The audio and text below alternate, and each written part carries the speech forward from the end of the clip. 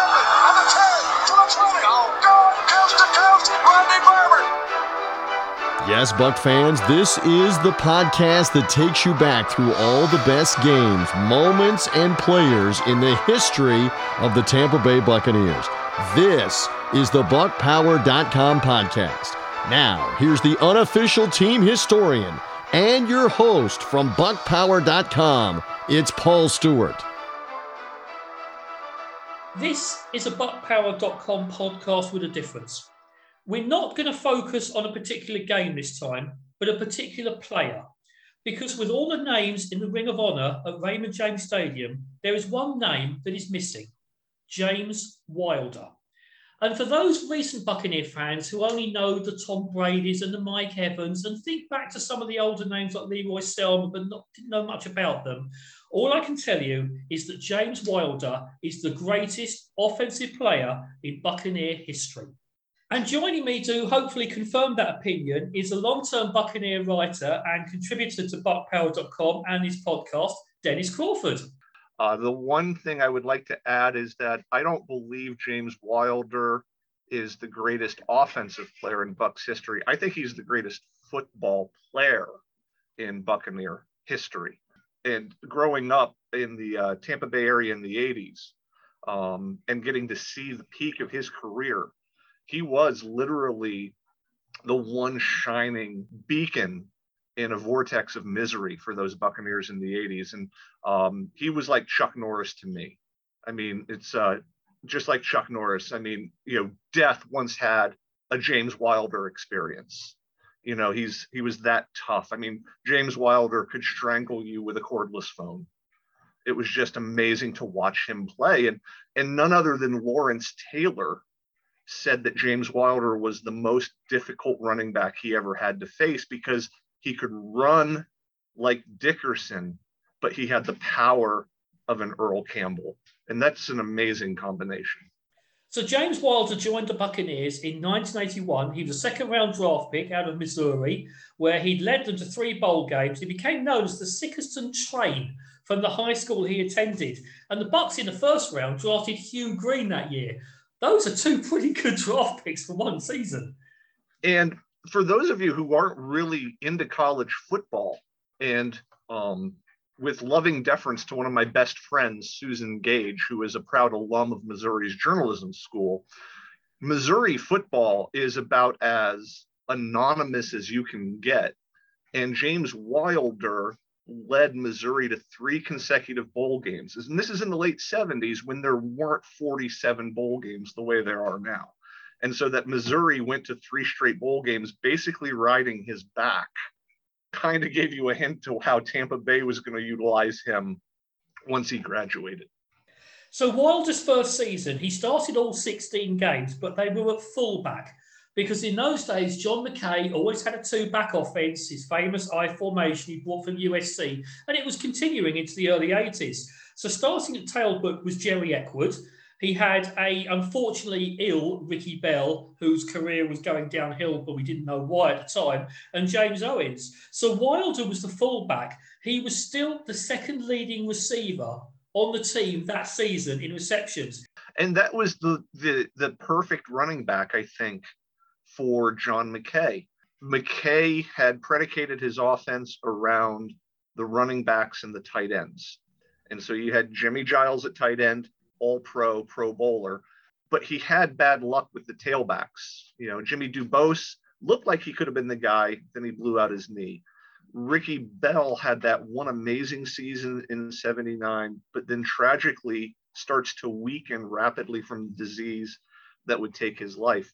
But in James Wilder, you finally found the perfect running back for McKay's backfield-oriented offense. He could block, he could be a lead rusher, but then he was also very dangerous, I guess, on what we nowadays call the wheel route. To me, it was a screen pass in the 80s, but now it's a wheel route. But he could get outside to the sideline, and there was not a linebacker in the NFL that was going to be able to cover him. And so a lot of those receptions he had may have only been 6 or 7 yards down the field, but then he would turn them into 20 and 25 yard gains almost consistently. Wilder's first touchdown reception was on a wheel route, and it was about a 30-yard pass down the right sideline against the Detroit Lions. Great pass from Doug Williams. And I've never seen a Buccaneer running back, even Warwick Dunn, never went as deep on a pass route as this one that Williams hit him with. And that was the amazing thing about him, because, he's over 6 foot, he's well over 200 pounds, but he just had speed. I always like to compare him to Eric Dickerson, because I feel in this era of great running backs, you had Tony Dorsett, but he's kind of small. You have running backs like Walter Payton, who are fast, but Walter Payton was tough. He wasn't really a physically large man. You had Earl Campbell, who could be fast, but he was worn down by Bum Phillips so quickly. If it wasn't for Eric Dickerson's 1984 season, we might look at James Wilder in the early 80s as the premier running back in the NFL. But he had two things going against him. One was just a very mediocre team that he played for. And number two, Eric Dickerson ran for over 2,100 yards that season. But I would argue that Wilder was the equal to Dickerson, because Dickerson was great as long as he didn't get hit. Wilder could both bowl over you like Allstott, but he could also leave you behind rapidly. I know we haven't gotten to the 1983 game yet, but that game against Minnesota, his touchdown run shows you what kind of wheels he had. Pitch goes to Wilder, and Wilder from Missouri is in for the touchdown. And it's got to be a pleasing moment for the second-round draft choice from Missouri, James Wilder, who scores his first NFL touchdown. On the sideline and complete. In for a touchdown. James Wilder. Wilder took it for the touchdown. Pitch this side. It is Wilder. Touchdown. He brings his student body right from USC all the way to Tampa Bay. You can see all the blockers out in front. It's number 73, Charlie Hanna, lays a big one, and Wilder dances into the end zone. In 1982, Wilder started all 9 games at fullback, with James Owens and Mel Carver rotating at the tailback position. This was the first season that Wilder led the team in both rushing and receiving, and he set a Buccaneer record with 11 receptions in a game against the New York Jets. By the end of the season, you could see there was something really special about number 32, and he had a huge run in overtime in a division-clinching game against the Chicago Bears. James Wilder, big hole. Wilder, one man can get him, Smith, and he does. Terry Smith pulls him down, but at the 10-yard line. Because McKay, in 82, they almost did running back by committee. I mean, I know it was only 9 games long, and maybe it was because of the 57-day layoff of the strike. McKay didn't want to run one guy into the ground because he was concerned about conditioning, as many coaches in the NFL were. But by the time we did that 3-game run at the end of the season, where if the Bucs lose one of those games, they're not making the postseason tournament, you do see Wilder become the lead dog, if you will, of the offense over that time, encapsulated by his great performance against the Bears in the season finale. 3rd and 9 for Tampa Bay now. Wilder, touchdown, his second of the day. Same swing pass. Wilder, touchdown. All right, the Bucs can score inside the 10, and they ran it in. And then halfway through the 1983 season, John McKay had this great idea. Do you know what? I'm going to move James Wilder from fullback to tailback. And wow, did the lights go on. Well, the lights went off for about 42 times or so against the Pittsburgh Steelers. He carried the ball a tremendous amount in a game that still ranks as one of the most painful defeats in my mind. And I'm sure Kevin House hates that we're going to talk about this game against the Steelers. But soon after that, in Minnesota, we get the full potential of James Wilder, where he has a 75-yard touchdown run. And even if that football field had been like 2 Canadian football fields, nobody on the Vikings was going to catch James Wilder on that run. What's unfortunate is that right after that game, he suffers a horrible rib injury against the Cleveland Browns at the old Mistake by the Lake, and it ends his season. But once again, we're left thinking, oh my goodness, we have a legitimate NFL running back in Tampa. Edgar Armstrong made a big block, and Wilder gets big yards and may score. He does! From the 25-yard line. Edgar Armstrong had come in at the fullback spot, and Wilder broke loose. He was chased down the sideline. They couldn't bring him down. A 75-yard run. So in '83, even though his season was curtailed, he led the team in rushing and receiving again. And then we come to 1984. And I don't think there will ever be another offensive season like this in Buccaneer history. Well, at least not from the running back position. I mean, some running backs in the modern NFL are having a bit of a renaissance, Derrick Henry, Nick Chubb. But for the most part, you now pass to gain 4 yards rather than trying to run to gain 4 yards. So I don't think anybody's going to get the carries that James Wilder had that season. Definitely not the production. And once again, this is that unfortunate thing where this amazing all-around season Wilder had is overshadowed historically because of Eric Dickerson gaining 2,100 yards. Dan Marino had the 48 touchdown passes, which was a record at the time, which I think Tom Brady gets in like a quarter and a half nowadays. So for those of us who love football history, focusing on James Wilder, you see an accomplished football player, an all-around football player at the peak of his powers, rather than a specialist like Dickerson and Marino. So I'll give you a few stats from the '84 season. He led the team in rushing and receiving, of course. His rushing total, 1,544 yards, remains the highest in Buccaneer history. He had 407 carries, which was then an NFL record. He had 85 receptions on top of that. So his 492 combined touches remains the highest in NFL history. And the next best is 457. So he's 35 touches ahead of any other player in NFL history. He had 5 100-yard games. He had 10 other games over 70 yards. So only once did he gain less than 70 yards on the ground in a season. It's just staggering. And just again with the Chuck Norris comparison, I mean, this is just the idea that, James Wilder could kill 2 stones with 1 bird.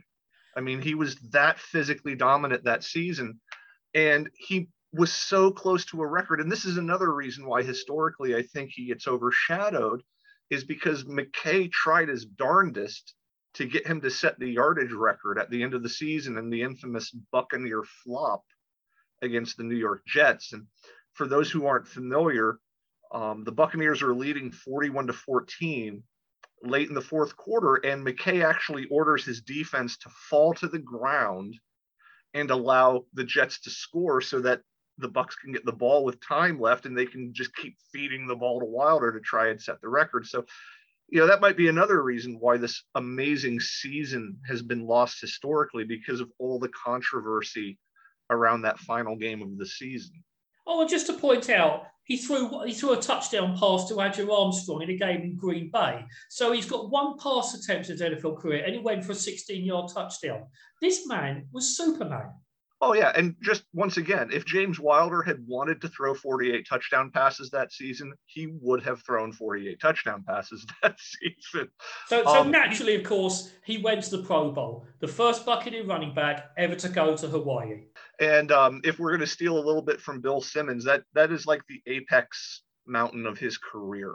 I mean, he is second team All-Pro, which to me is even more valuable than Pro Bowl. I think All-Pro really indicates your level of respect around the NFL. So he's second team All-Pro, once again, because Dickerson had that amazing season. And he gets to go to Hawaii, and he comes back the next season. He's going to play under a new coach in Lehman Bennett, who always featured a 1-back offense when he was in Atlanta. And so I'll admit, because I was 14 and not quite informed yet on all of the elements of strategy. I was excited. I was just like, oh, we got a coach. He's going to just have one running back, and that running back is going to be James Wilder. Leeman Bennett's going to lead this team to the playoffs. Not so fast, my friends. And still, James Wilder is going inside the 15. Wilder, touchdown. Not only did James Wilder pull the ball down after another misconnection between DeBerg, but he was like a locomotive from the 15-yard line in. Take another look and watch here. He almost fumbled the ball right there. Well, here he takes excellent concentration to get the ball back. And wow, look at that balance. He's stumbling. He's on one hand. He retains his balance. And boy, that James Wilder, number 32, going in for the big score. Here he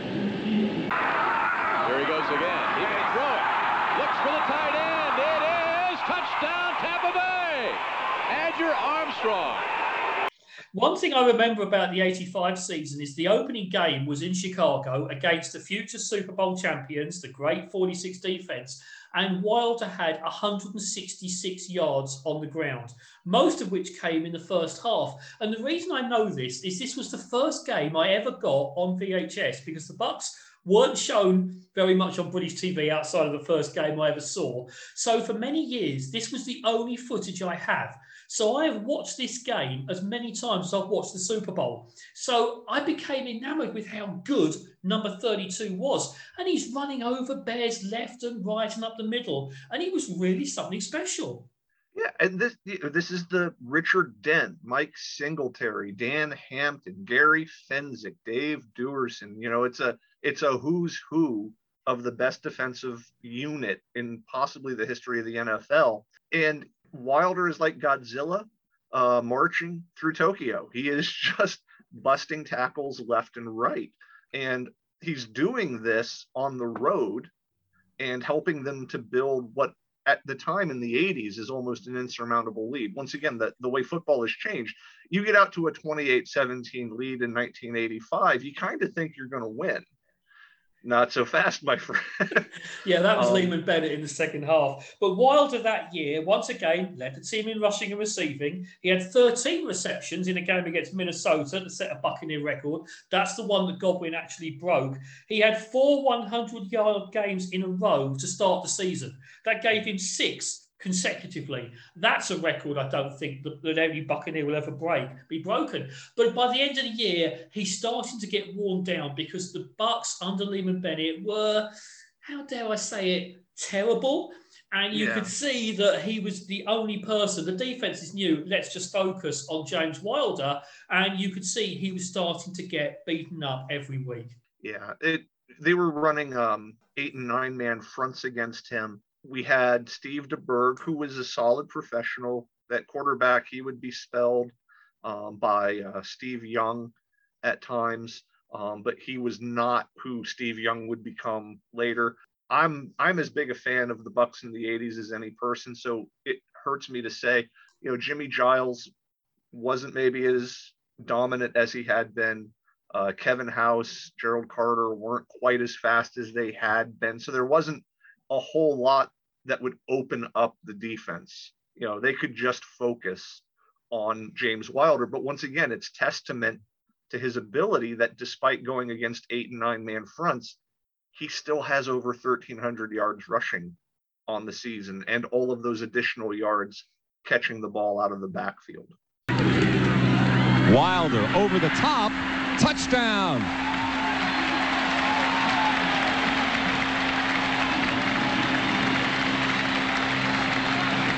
What an effort by James Wilder, Len. There was nothing there on the ground, so he literally took to the air. Okay, that is radically different from what we heard last Sunday when Brady hit Perriman for the walk-off touchdown at Raymond James. I feel like Ben Chang on Community just slow clapping. Yeah. That was the Bucs under Leeman Bennett. So in 1986, Wilder now is the only weapon the Buccaneers have, and you have no idea how bad the 86 Bucs were until you've seen the last 6 games of that season. Wilder only played 12 of the 16 games because of injury. He still led the team in rushing, and if he hadn't missed any of those 4 games, he would have led the team in receptions as well. He really was the only thing the Bucks had going for them in 86. But by 87, Ray Perkins has come in, and I think he's found a broken, worn-down James Wilder. Yeah, definitely worn down. He kind of suffers the same thing that happened to previous big backs. You know, Earl Campbell, when he fell off the cliff, he fell off the cliff quickly. Same thing happened to John Riggins. Once the diesel ran out of gas, he fell off a cliff quickly.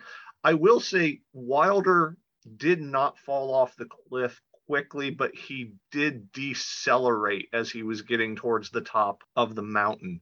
But once again, I still argue he's the greatest all-around football player in the history of the Buccaneers. And these final 3 seasons point out that he was more than just a running back to the team.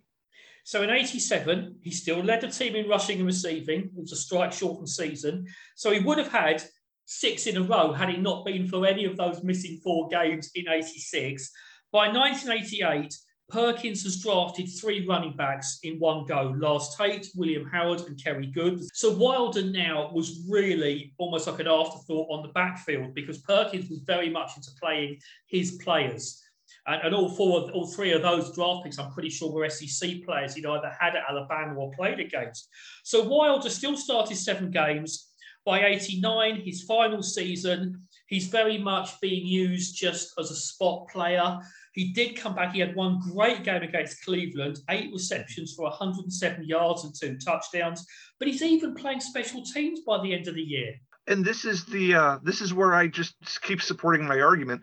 First thing about that Cleveland game, that really should have been his moment in the sun. The way he dominated that game. He was Michael Jordan against the Celtics in the playoffs. But those 2 horrible back-to-back interceptions by Vinny that were returned for touchdown, that's the difference in the game.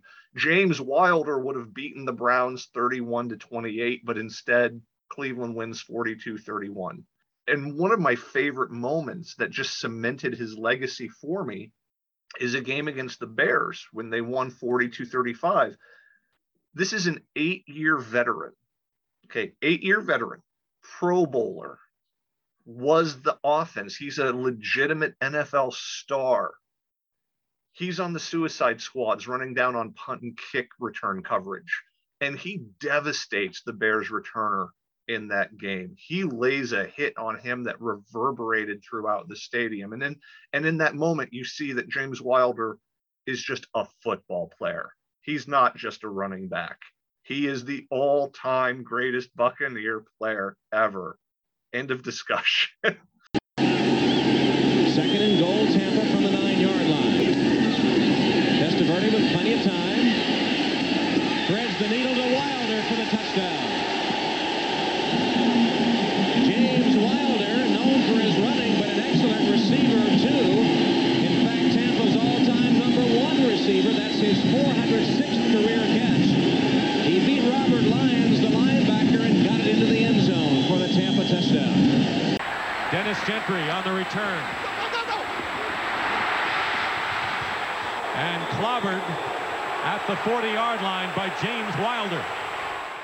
So at the end of 89, there was a limited type of free agency called Plan B free agency, where teams could protect, I think it was about 37 players. Everyone else was unable to move around. So Wilder was not protected. He did go on to play for Detroit. In fact, he actually had 3 carries against the Bucs the following year in a Sunday night game. I try not to remember him in another uniform. You know, he did also suit up briefly for Washington. So he played 9 years for the Buccaneers. He played all of the 1980s. So the 80s gave us fantastic music, not so great hair. It gave us the best offensive player in Bucs history. His rushing total, 5,957 yards. That's 900 more than Mike Allstott and 1,000 more than Warwick Dunn. He had 430 receptions. That is second in franchise history now to Mike Evans. That's 100 more than Mark Carrier had or Chris Godwin has. He's one of only 3 running backs to throw a touchdown pass, along with Louis Carter and Mike James. He's got 14 100-yard rushing games. That's the most in team history. It's no question. He is the best offensive player ever for the Bucs. Yeah, and why he's not in the Ring of Honor is a bit of a mystery to me as an idealistic Buccaneer fan.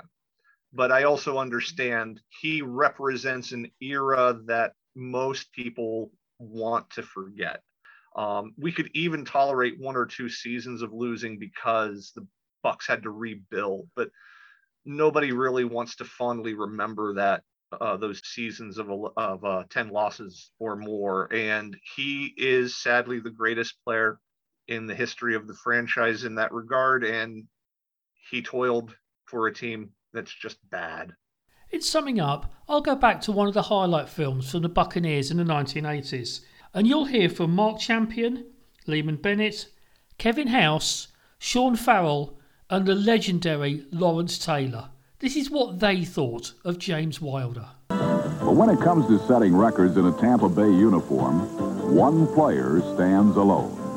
The guy we're honoring tonight, what can you say about number 32? I'll read a few of his statistics. 13 times in 16 games, he totaled over 100 yards rushing and receiving. 2,229 total yards. That's the third highest total in National Football League history. In all, he set 8 team and 1 National Football League record. James Wilder.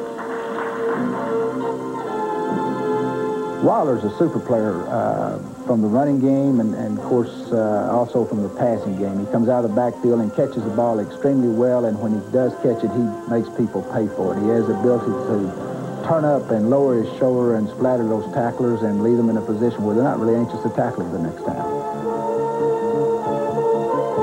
To the Buccaneers, James Wilder is Mr. Offense.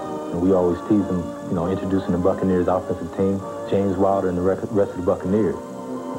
James Wilder joined the elite of NFL running backs in 1984 by becoming only the 7th player in history to gain over 2,000 total yards in a single season, while earning his first trip to the Pro Bowl.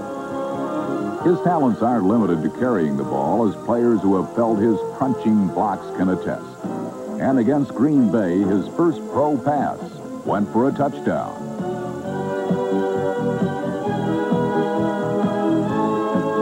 First of all, you'd have to see the guy without his shirt on just to believe that anybody could be built like that. He looks like he's cut in stone. He's just unbelievable.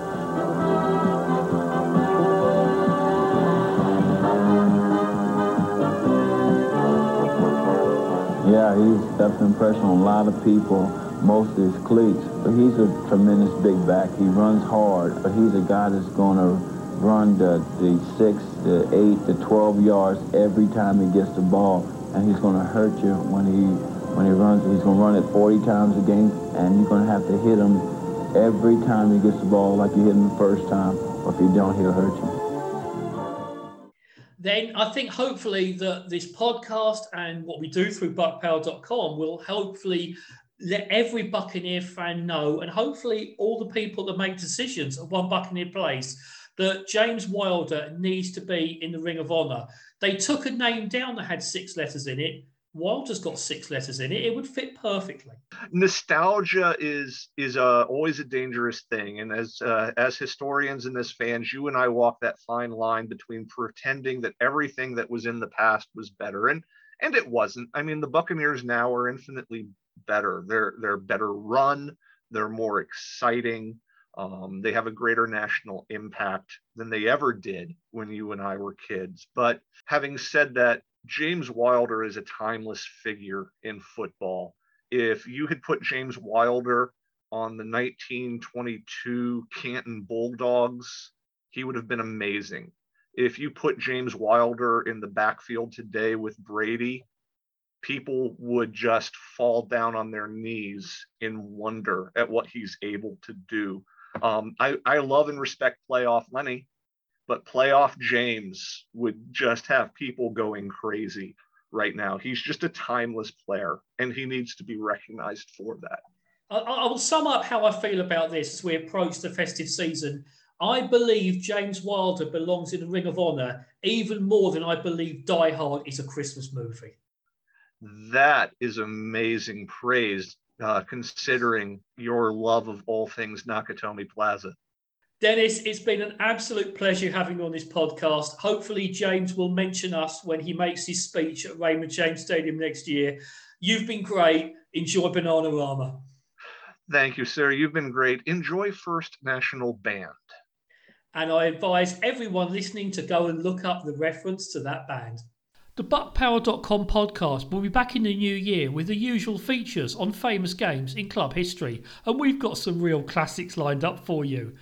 For now, my thanks to Dennis Crawford for helping me sing the praises of the greatest running back in Buccaneer history, and my thanks of course to TJ Reeves, the executive producer of this series, and to Al Needham for his guidance and advice. I would like to wish you all a very Merry Christmas and a Happy New Year wherever you are listening around the world.